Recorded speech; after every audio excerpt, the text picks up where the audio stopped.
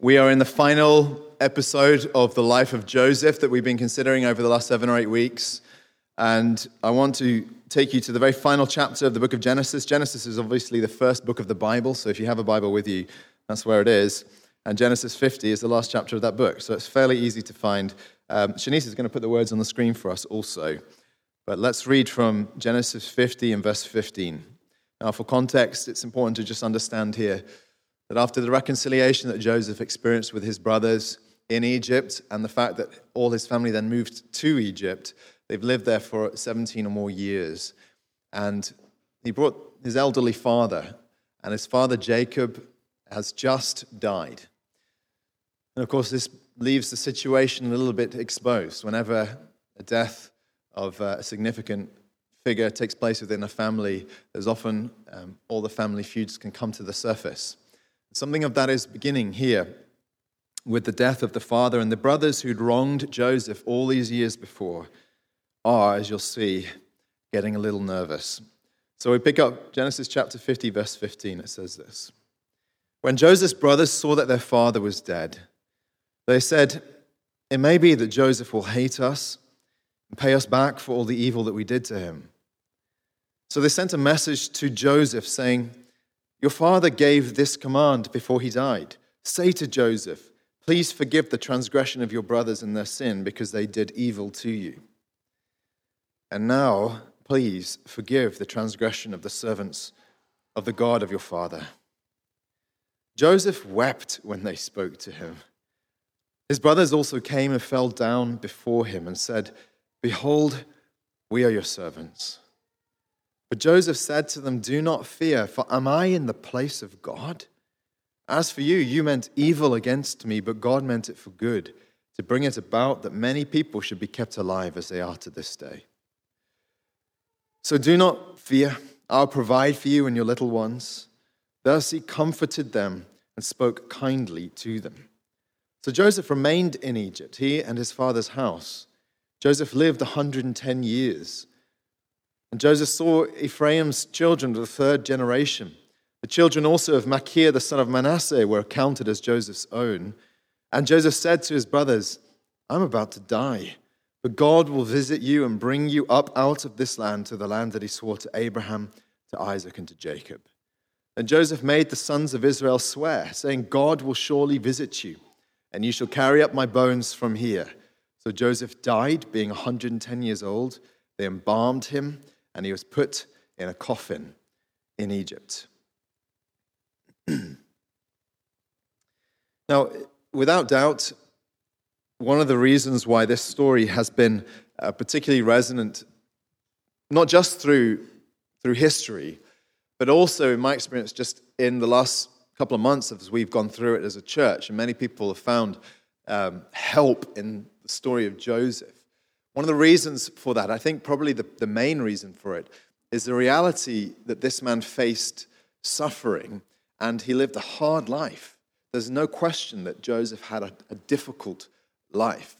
In many ways, it would cause most of our stories to pale in comparison to the things that he went through. And you think about the experiences, the succession of experiences that he went through and the ways that would have affected him, how he was rejected by his family. And I know that some of you would have experienced this at points in your life, how brutal that can be to experience rejection from your own family and what deep scars that can cause within you. He then, of course, went through experience of unbelievable miscarriage of justice and the injustice of being falsely accused of sexually assaulting his master's wife, and the result of that, of course, being that he was put into a prison. And then even in his later years, you see Joseph, even as he's elevated to this place of dizzying power and authority, remember, he didn't apply for the job. You often question, whoever would apply for a job like that? You have to be unbelievably narcissistic, don't you, to think that you can run a country. And Joseph didn't apply for it. This was thrust upon him, this responsibility, this stress, this great sense of having to take care of people in the face of an oncoming famine. And you think all of these episodes of his life put them all together, and there's no question that the man must have been put under extreme strain spiritually in his soul. Now, we live in a day and an age. You ask, well, what kind of things would he have experienced in his soul? What would the likely response, a normal human response, be to these kinds of experiences? We're living in a day and age in which we are increasingly aware, aren't we, of our interior life and more willing to talk about it, such that it seems that every other person I talk to is going or has been to therapy. And if ever there was someone who would be a candidate for therapy, it's surely Joseph. A therapist would look at him and think, there's work to do here, right? You'd imagine so, because you put all this together, what's the kind of stuff that would have likely have arisen in him? For one thing, to go through these experiences, especially the rejection by your own family, typically would induce deep melancholy, depression, sadness, a kind of deep scarring of your soul, right? And then, of course, to have gone through all the injustices he went through at the hands of his family and others would likely bring about a bitterness of soul, a sense of anger, a sense of resentment at what's happened unfairly. And if ever you've been through something that you consider to have been unfair, it does, doesn't it? It ferments inside of you and causes you to feel a kind of rancor, a toxic bitterness that bubbles away on the inside and can often spill out in all kinds of expressions that differ from person to person. And so, in my observation, I think of just through my experience of just examining my own heart, but also watching many others over the years, is that typically when people live a difficult life and they sit in an awareness of that, very often it causes you to turn in on yourself, eventually in a kind of self-pity, doesn't it? And that self-pity can be at the root of so much that's often wicked in our lives.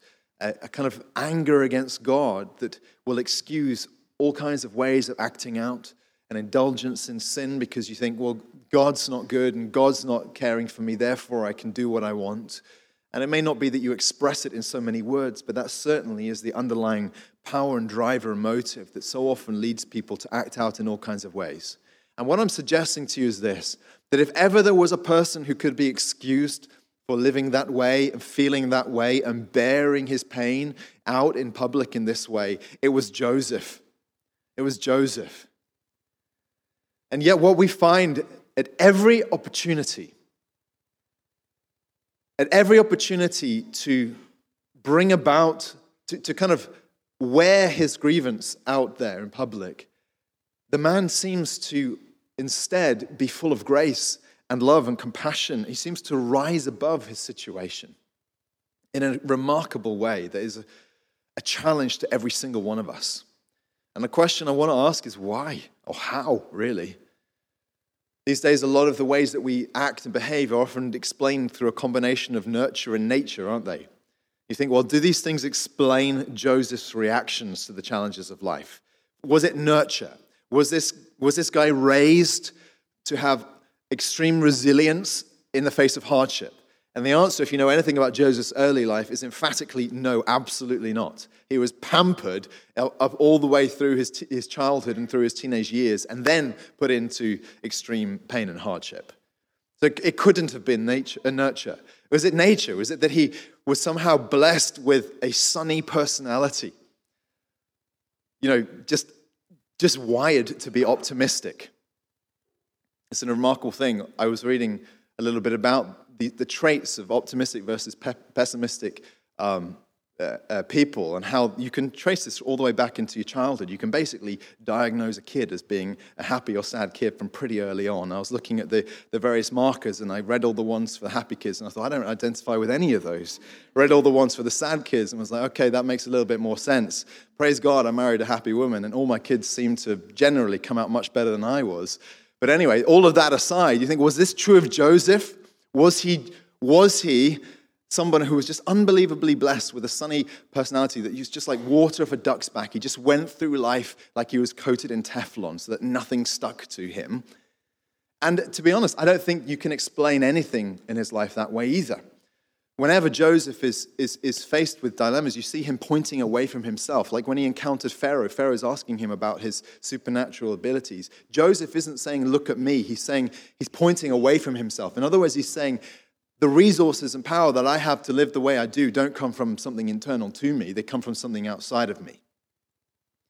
Therefore, the only way I think that we can really get to anything like an explanation of how this man went through buffeting after buffeting, through challenge after challenge, and how he emerged through it with so much grace and dignity, is to understand the great power and source of what enabled him to be the man he is, which is his relationship with the living God.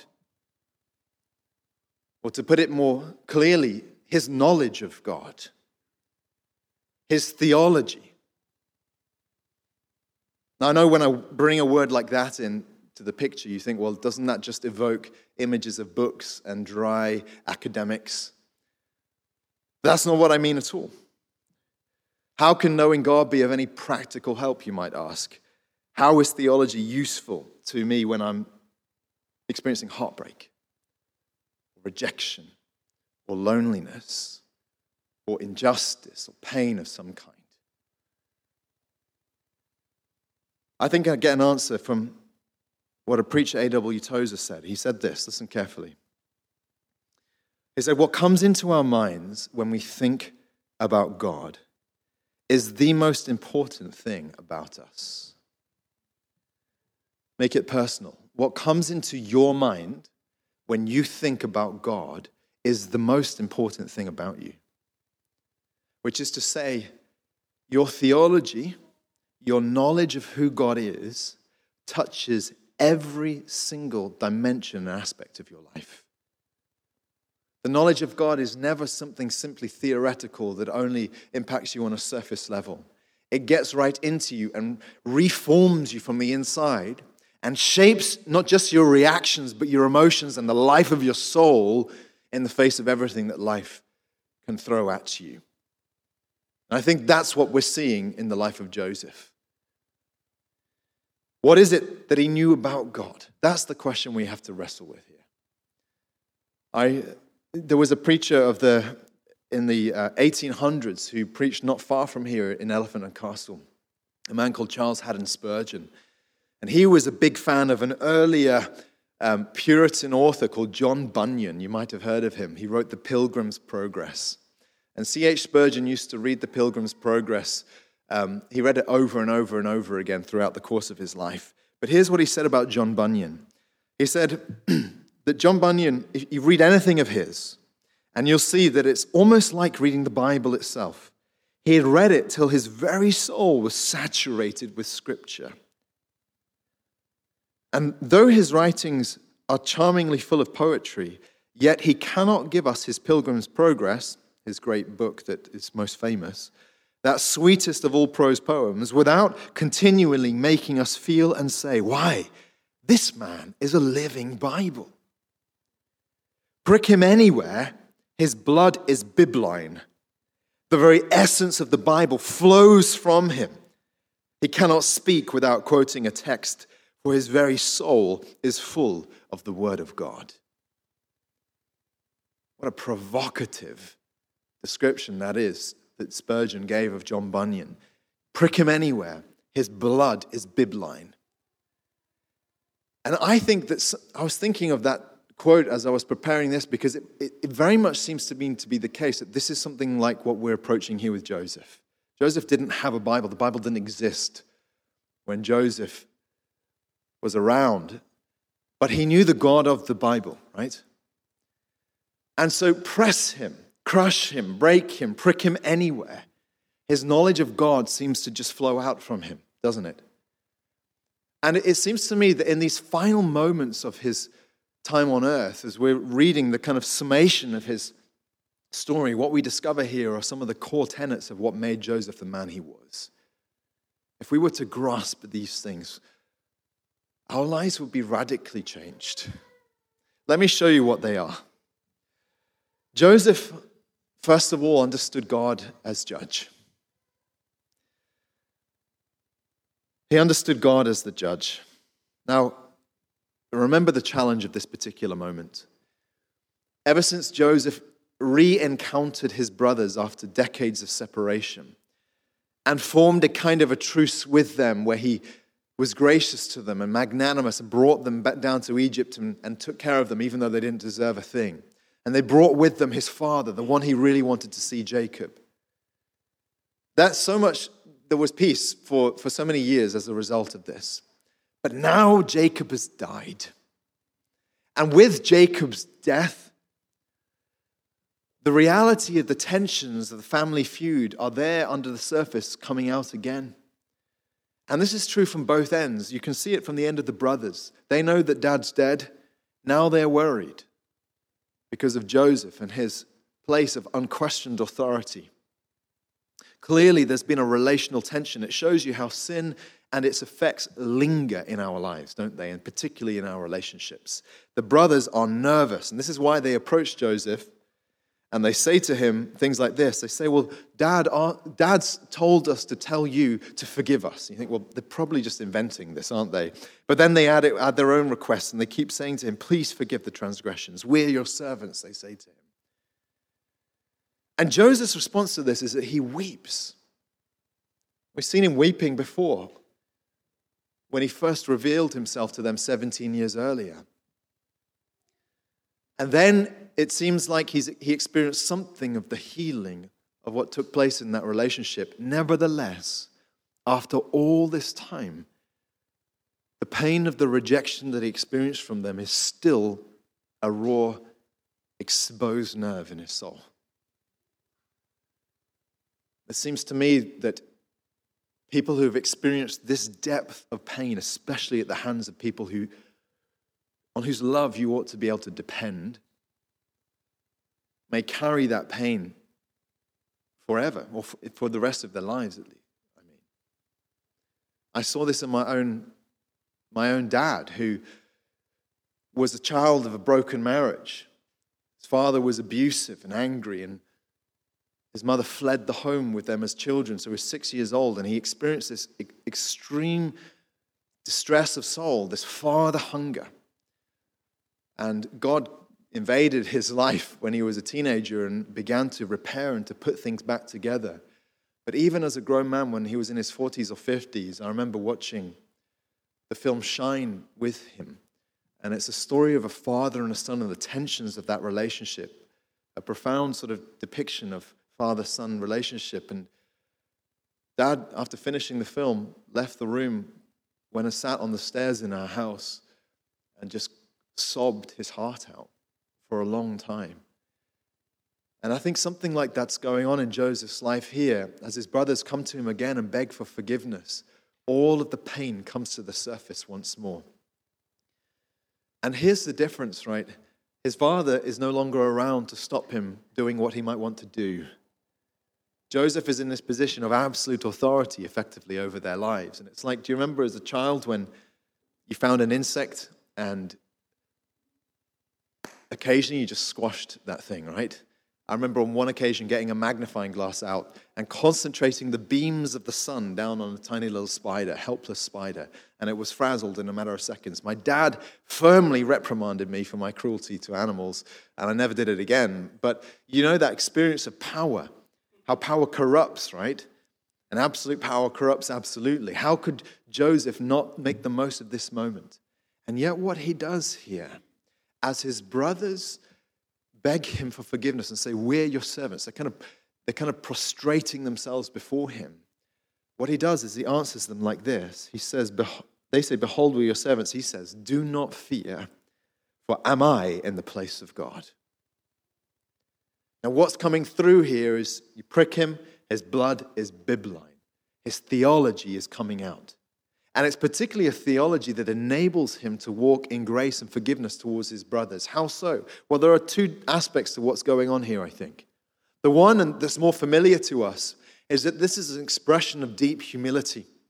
They're saying to him, you have total power over our lives. And he's saying, don't be ridiculous. Am I in the place of God? In other words, I'm just a man like you.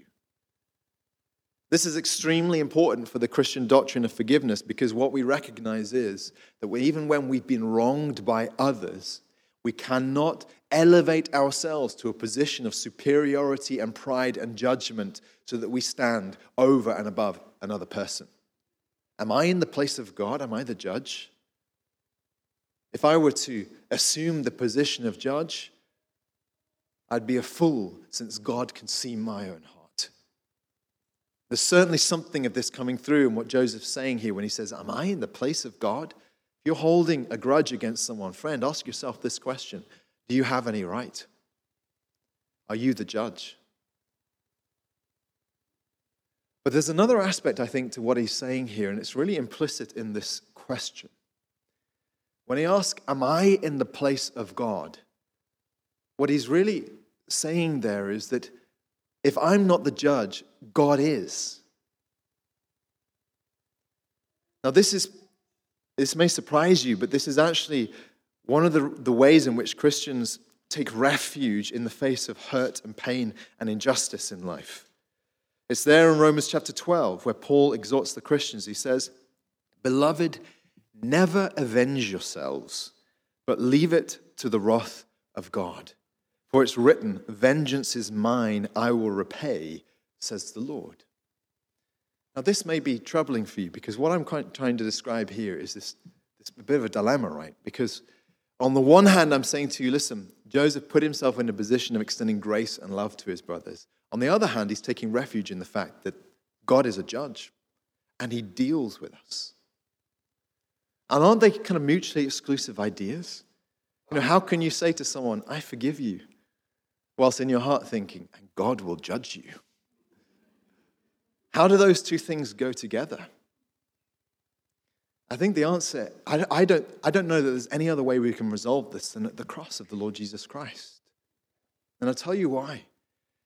Forgiveness always costs someone. Forgiveness has to be paid for with a price. And the Christian understands that the wrongs that we've done, but also the wrongs that have been done against us, are either dealt with by Christ's death in his body on the cross, or by his judgment in eternity. One or the other.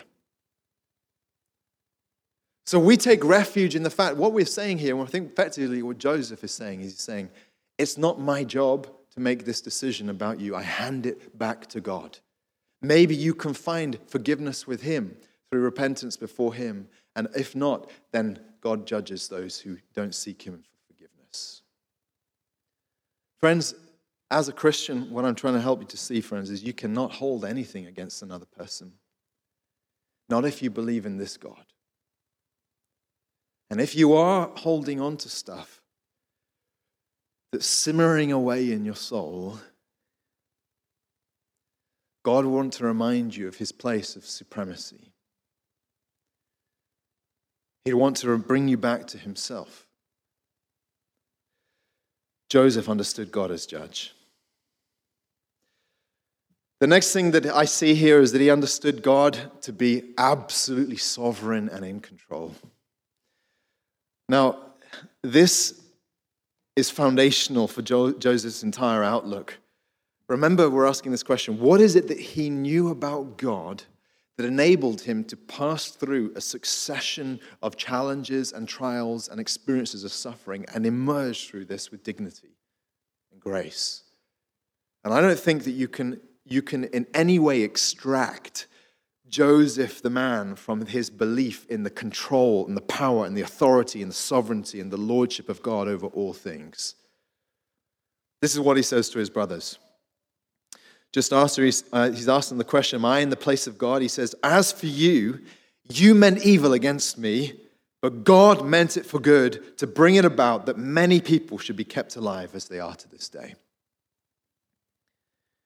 In other words, he is expressing his confident belief that whatever the brothers intended in terms of the way they sold him into slavery and betrayed him in that way, the events of his life were ordained by a holy God even before any of this took place. And that God had a plan for Joseph which resulted in him being in this position of authority in which he could save not only the Egyptians, but his own family, God's people. Now, this isn't an idea that only occurs here in Scripture. It is everywhere through the Bible. But let me just read to you a couple of verses which sort of back this up. In Proverbs 16, for example, it says, "The heart of man plans his way." In other words, you go about your life, you're thinking about your plans. Even if your plans only extend to your next meal, you're very much a live-in-the-moment type of person, or maybe you plan much further ahead. It says, "The heart of man plans his way, but the Lord establishes his steps," which is to say, God is intricately involved in all the details of our lives, superintending everything underneath and through it all. God is in control. And then there is this wonderful verse in Psalm 139. It's a psalm which has resonated with so many people where he says, "Oh Lord, you search me and know me." It's a psalm of being known by God, being seen by God, even when you feel that your life is otherwise invisible to everyone else. But he says this striking statement. He says, "Your eyes saw my unformed substance." And he means when he was just a blob of cells in his mother's womb. "Your eyes saw me in that state," he says. "In your book were written, every one of them, the days that were formed for me, when as yet there was none of them." Before I was named, before I came to be the person that I am, every day of my life was written in your book. In other words, you knew it before it ever happened. And if you knew it before it happened, then in a sense, it could not have happened any other way. My entire life happened according to your great plan, not according to my designs. Now, I have no doubt that this is the theology that Joseph is articulating here.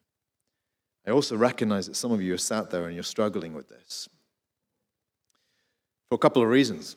One is because you might be asking the question, well, listen, if Joseph really believed that God was in control, does that somehow absolve his brothers of the responsibility of what they did?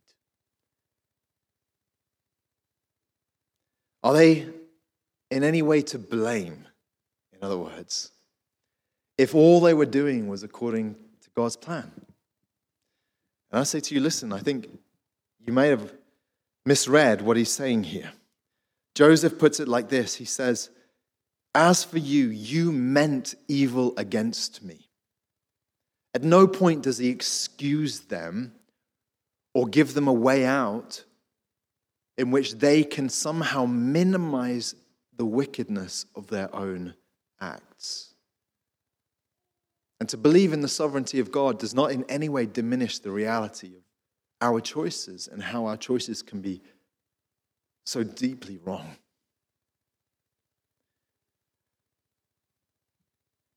We can say this,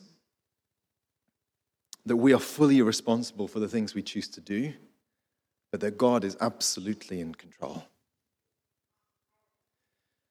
Some of you, though, may be asking this question, well, look, isn't it easy for Joseph to say this, given the fact that at this point in time, he's sitting in a throne in a palace, likely with a servant wafting him with peacock feathers and another one dropping grapes into his mouth, so that he can look back on the story of his life and be like, well, God meant it for good. And you say, well, how can I take refuge in the goodness of God? Because things haven't worked out for me. Bad stuff happened in my life, and it's not like I've ended up like Joseph. And I say, listen, I think you're misunderstanding him here. Joseph didn't come to this conclusion just because he'd experienced the blessings and the benefits of what God did to him.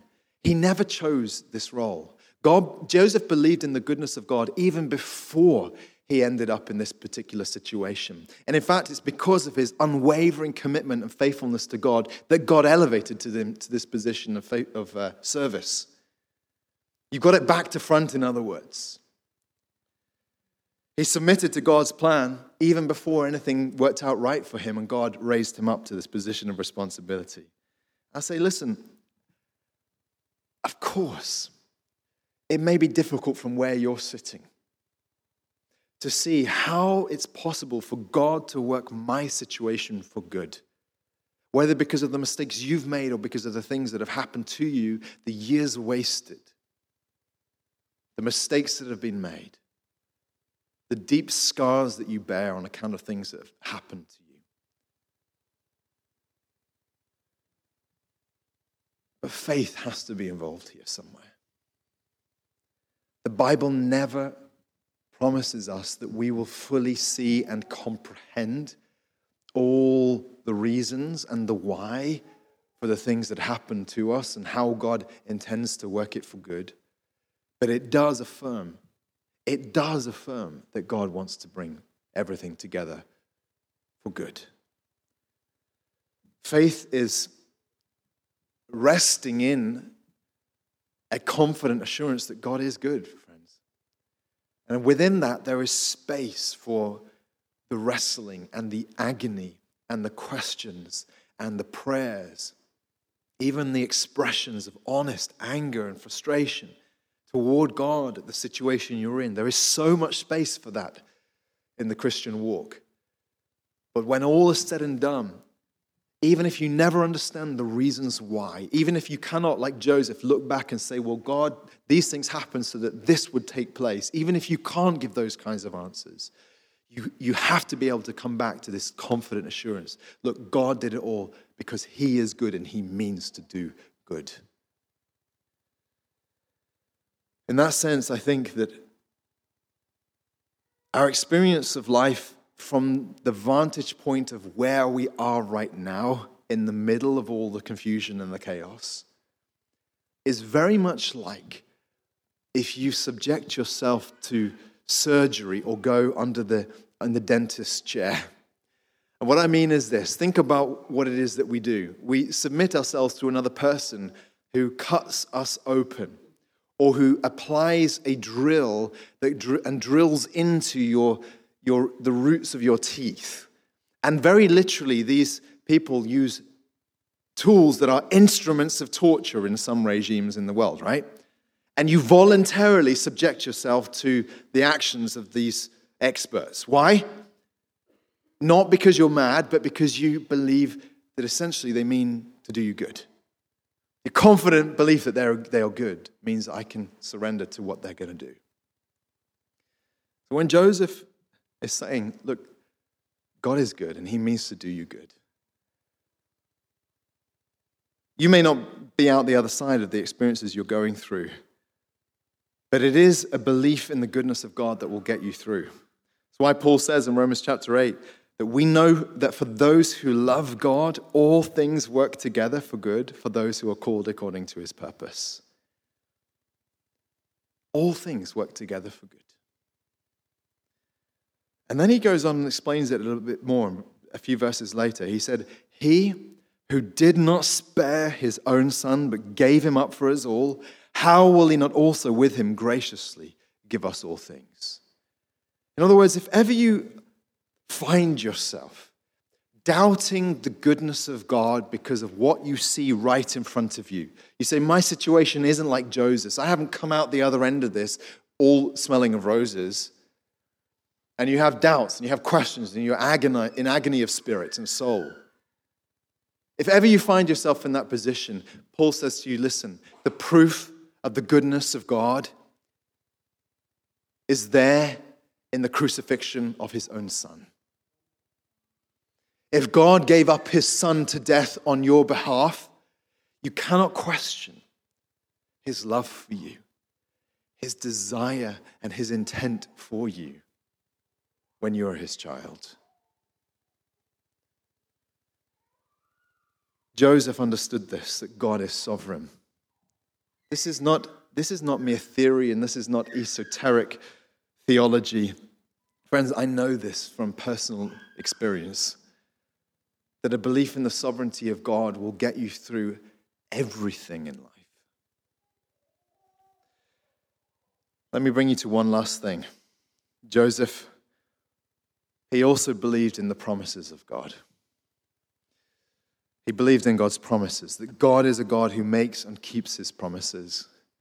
Now, I think that here, as we are encountering Joseph in these final words on his deathbed, we meet him in a sense at a moment where you get a glimpse into the deepest recesses of his heart and of his soul. And if you ask yourself the question, well, how is it that this man managed to weather all the things that he went through in life and emerge through it with this grace and this love and this trust in God?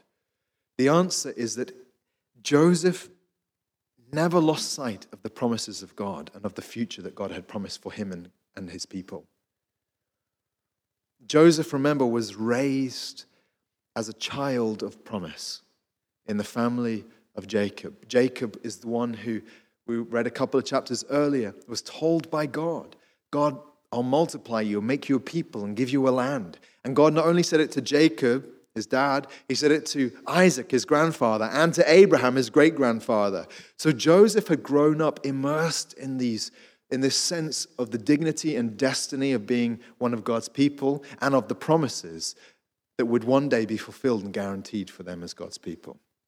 It utterly shaped his way of thinking about life. And not only had he heard these things secondhand from his dad, he also had heard it directly from God himself. And you glimpse this here in these last words of his at the end of the chapter when he says to his brothers, he says, I'm about to die, but God will visit you and bring you up out of this land to the land that he swore to Abraham, to Isaac, and to Jacob. And what he's describing there are events that will take place about 400 years after. He's describing the Exodus when they go from, at the moment, they're a couple hundred people, probably, and they will become 1 million plus people and be subjected as slaves in the land of Egypt, and then God will deliver them and bring them across into the promised land. And Joseph, in his eye of faith, is glimpsing something of this future. And hence, this is why his dying wish to his brothers is this: you shall carry up my bones from here. Now, ask yourself the question. If Joseph has gone through life with this total certainty about the future for him and the people of God, what effect did that have on him through all the trials he went through? And I believe that in his last words, the very last words of his life, you're getting a window into the driving force and the dynamo and the power of what enabled him to live the life he lived through every episode that we've encountered in up to now. For example, when you see him sold into slavery in the first place, he does not languish in a position of misery, depression, like so many of us when bad things happen to us, but he emerges as this slave who becomes so trusted by Potiphar that he runs the entire household. Why? Because he carries with him this sense, I'm a child of the promise. When he is seduced by Potiphar's wife, he doesn't give way to the temptation. You think, well, how is it that he's able to withstand the temptation, particularly such a powerful one of this no strings attached sex for a young man who's never slept with a woman before? How was he able to withstand that? The answer, of course, is because he believed in the God of the promise. God has something better. You always give way to temptation when you think God doesn't have something better for me. This is the best that there is. And the reverse is also true. We can only resist temptation when we know God's promises are better.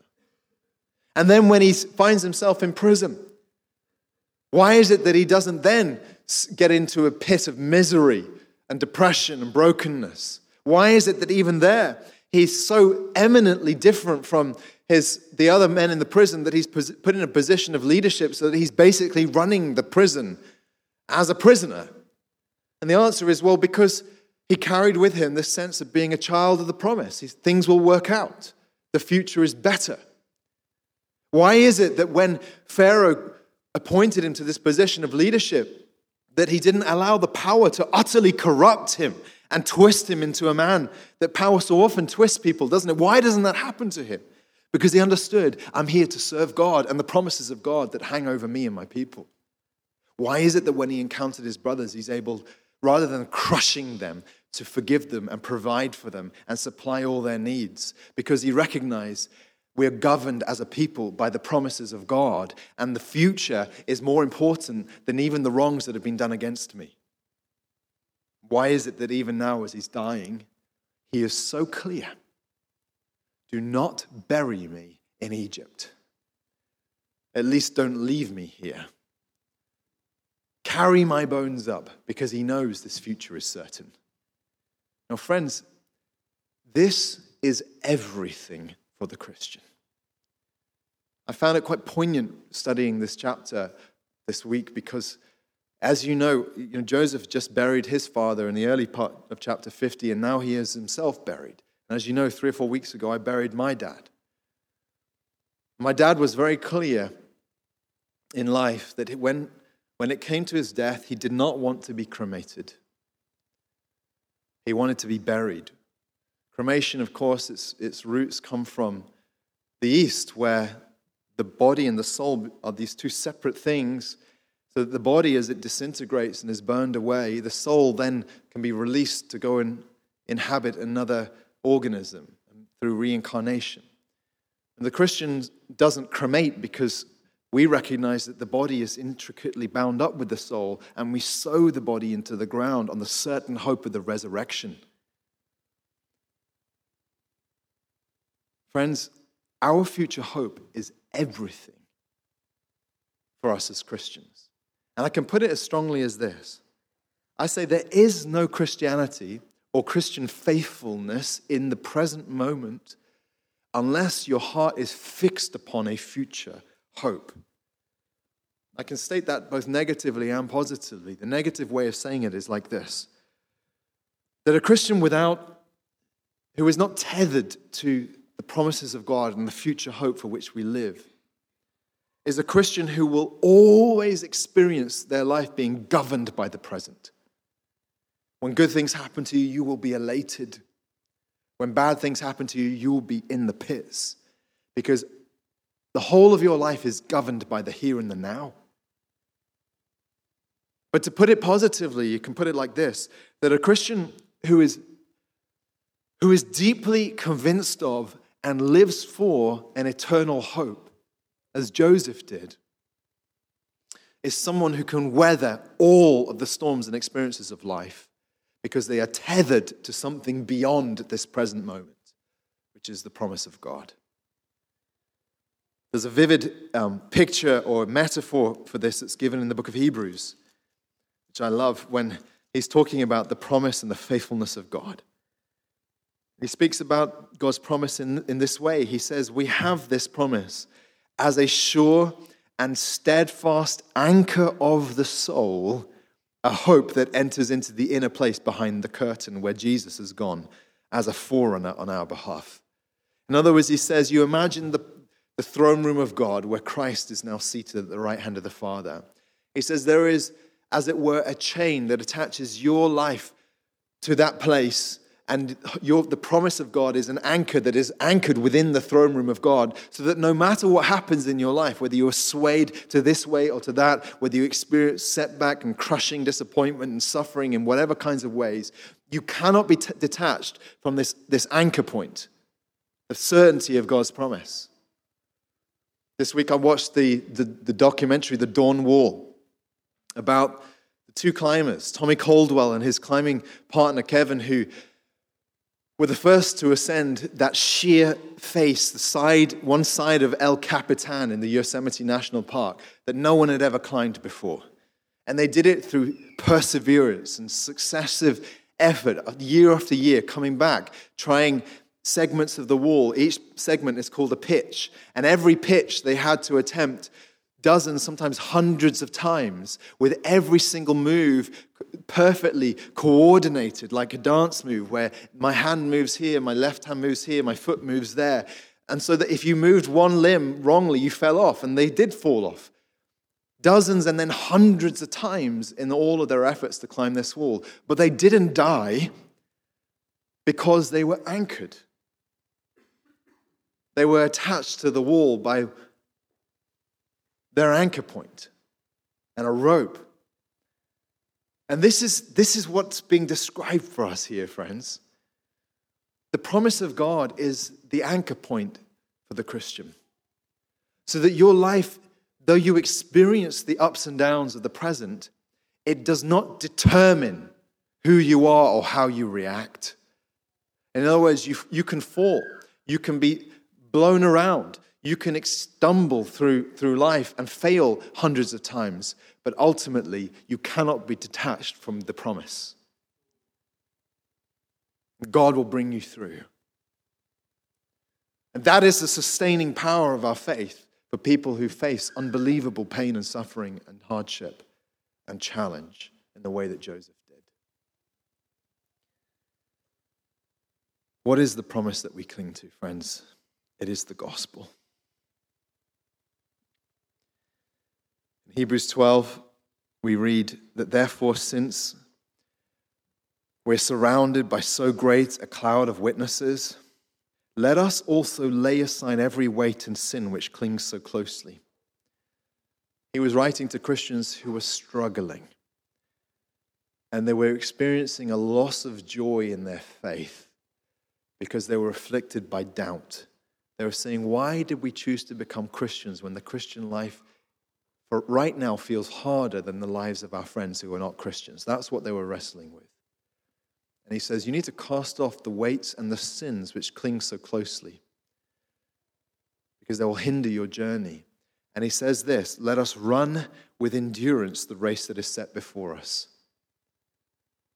In other words, you're flagging, you stumbled, you're on the precipice, you're on the verge of giving up. Don't give up. Keep running. And then he says this, looking to Jesus, the founder and perfecter of our faith. In other words, the one who saved you in the start and will bring you through to the finish line. Founder and perfecter, author and completer. And then he describes Christ's own perseverance. He says, Christ, who for the joy that was set before him, endured the cross. He's been through worse pain than you're going through. Despising the shame and is seated at the right hand of the throne of God. He is now elevated by the promise of God to the place of supreme authority over all things. The Christian is someone who basically clings to this. Have you been sitting in a sense of sorrow, bitterness of heart, or of self-pity, unable to move, stuck in a rut, blinded or blinkered by the experiences that you've been through in life? God wants to reveal himself to you in a fresh way. He wants you to see the things that Joseph saw that enabled him to kind of rise above all of this. And to be a man whose life wasn't sunk by and squashed by and submerged by the experiences that he'd been through. If anyone had a justification for that, it was him, right? But instead, he came through it because he knew the God of the promises, the God who's in control, the God who is a just judge. I want to pray that God is going to do a work in our hearts to reveal himself to us in this way. The band are going to come and lead us in a responsive worship. Let's turn our hearts to God now in prayer.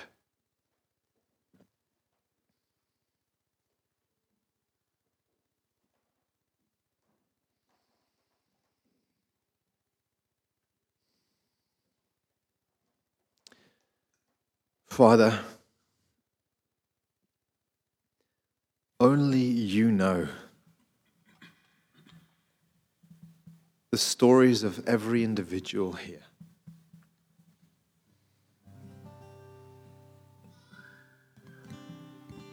Only you know the days that are yet to come and the challenges and trials that we will walk through in our future. God, if we enter into this life ill-equipped, not knowing you, Lord, we'll be blown around like a leaf on the wind. We'll be a victim of our circumstances. And Lord, my prayer is, Father, that you will so show yourself to us as the God that Joseph knew, so that we can pass through all things and keep our eyes steadily fixed upon you. I pray for those here who do not yet know you and who look at their lives and see nothing but hopelessness, because they cannot see anything outside of themselves to put any hope in. Pray, God, come and invade hearts here tonight. But I pray also for those of us who love you, believe in you, but who, Lord, in some ways are falling short of this promise, this way of living that is firmly rooted in who you are. I pray, come, Lord. Bring liberty of soul, bring a lightness of spirit, bring new joy. Let it be an experience like the sun is rising on our hearts. You say, I see it now, Lord. I see who you are. I see what you want to do. I see how you want me to respond. So bring the kind of freedom that we need, I pray. I ask it in Christ's precious. Amen.